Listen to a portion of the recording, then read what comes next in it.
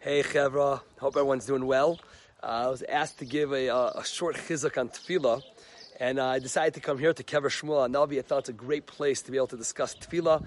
You know, we could talk all day about tefillah, because that'll tell us it's one of the things, I think it's the Gemara in Brachos, it's one of the things that requires constant chizuk. It's something you do every day, and it's something that can become rote and routine. And I figured we're here at the Kever Shmuel Hanavi to look back at Shmuel himself. Shmuel's entire creation was through the world of tefillah. If you remember his Ima, Chana, she couldn't have children, and she was suffering, and her life became helpless, hopeless, and she came to a point where she realized it's not going to happen. And it's at that exact moment that Chana davens. And we learn all of tefillah from Chana. Because this idea of how we have a successful tefillah, what's a yesod, a fundamental concept that we need when it comes to tefillah, is, one second, we have some holy chevra walking by here, they're circling the kever, they're davening, they're blowing shofar, it's exciting.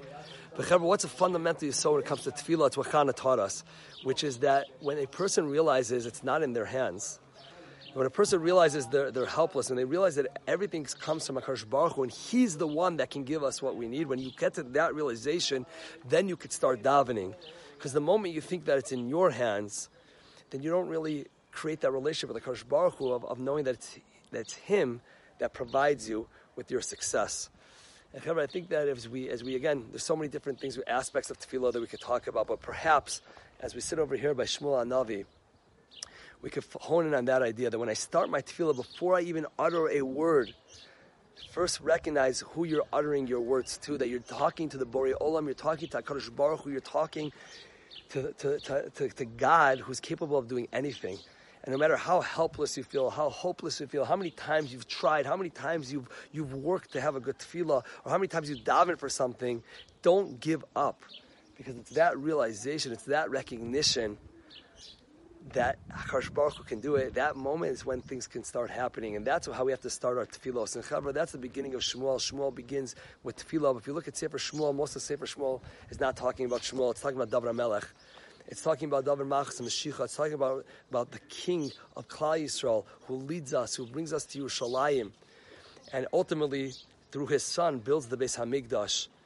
And it's with that message I would like to end with that. Hopefully, Be'ezrat Hashem, you know, sometimes we talk about redemption, we talk about Geula, we kind of give up. We kind of say, like, it's been so long, like, what is my tefillah going to do?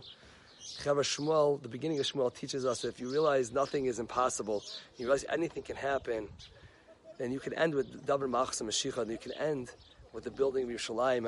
I just want to turn the camera around here, because behind me is Shmuel Navi, but if I turn around, what really is behind me, Chavra, I don't know if you could see it, is the city of Yerushalayim. It's the skyline of Yerushalayim. Chevra, sometimes we think things are impossible, but if you look and you see things are already happening, redemption is on the way, let's just keep on davening, and if we do our part, and we don't give up, and we realize that HaKadosh Baruch Hu runs the world, and Amir Hashem will be able to hear the sounds of Mashiach, we'll be able to hear the shofar of Mashiach, we'll be able to hear the ultimate Geula, with David Machas and Mashiach, together with Shmuel Hanavi, with Chana, with all those who never gave up hope, all those who understood that Geula will happen. Amir Hashem, we will all celebrate together somewhere over there in Yerushalayim with the Binyan Beis Hamikdash B'mheira v'yameinu. Amen v'yamein.